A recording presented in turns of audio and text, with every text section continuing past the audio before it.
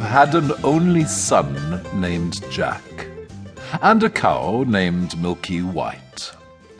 And all they had to live on was the milk the cow gave every morning, which they carried to the market and sold.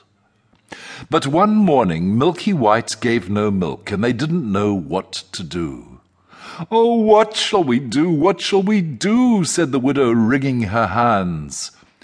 "Cheer up, mother, I'll go and get work somewhere," said Jack. "We've tried that before, and nobody would take you," said his mother. "We must sell Milky White, and with the money do something, start shop or something." "All right, mother," says Jack, "it's market day today, and I'll soon sell Milky White, and then we'll see what we can do." So he took the cow's halter in his hand, and off he starts.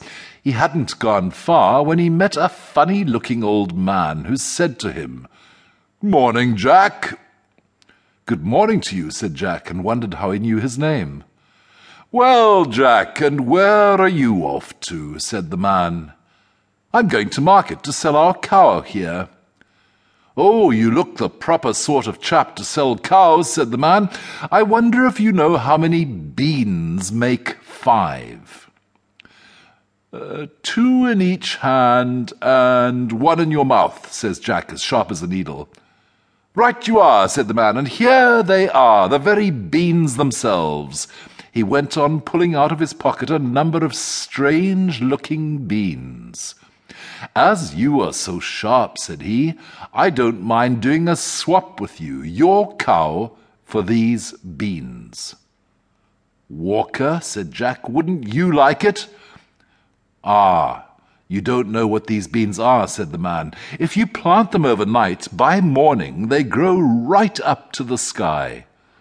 "Really," says Jack, "you don't say so." "Yes, that is so, and if it doesn't turn out to be true, you can have your cow back." "Right," says Jack, and hands him over Milky White's halter and pockets the beans. Back goes Jack home, and as he hadn't gone very far, it wasn't dusk by the time he got to his door. "What, back, Jack?" said his mother. "I see you haven't got Milky White, so you've sold her. How much did you get for her?" "Oh, you'll never guess, mother," says Jack. "No, you don't say so. Good boy. 5 pounds, 10, 15? No, it can't be 20. "I told you couldn't guess. What do you say to these beans? They're magical. Plant them overnight and—" "What?" says Jack's mother. "Have you been such a fool, such a dolt, such an idiot, as to give away my Milky White, the best milker in the parish, and prime beef to boot, for a set of paltry beans? Take that, take that, take that! And as for your precious beans, here they go, out the window. Now off you go to bed. Not a sup shall you drink, and not a bit shall you swallow this very night." So Jack went upstairs to his little room in the attic, and sad and sorry he was, to be sure, as much for his mother's sake as for the loss of his supper. At last he dropped off to sleep. When he woke up, the room looked so funny. The sun was shining into part of it, and yet all the rest was quite dark and shady. So Jack jumped up and dressed himself and went to the window.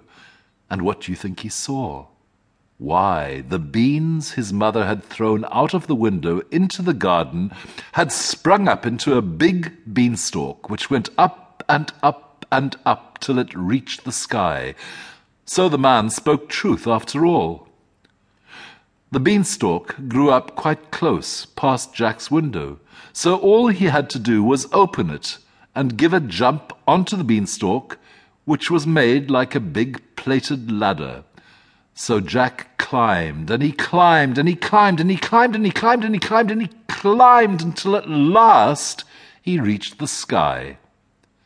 And when he got there, he found a long, broad road going as straight as a dart. So he walked along, and he walked along, and he walked along, till he came to a great big tall house, and on the doorstep there was a great big tall woman. "Good morning, Mum," says Jack, quite polite-like. "Could you be so kind as to give me some breakfast?" For he hadn't had anything to eat.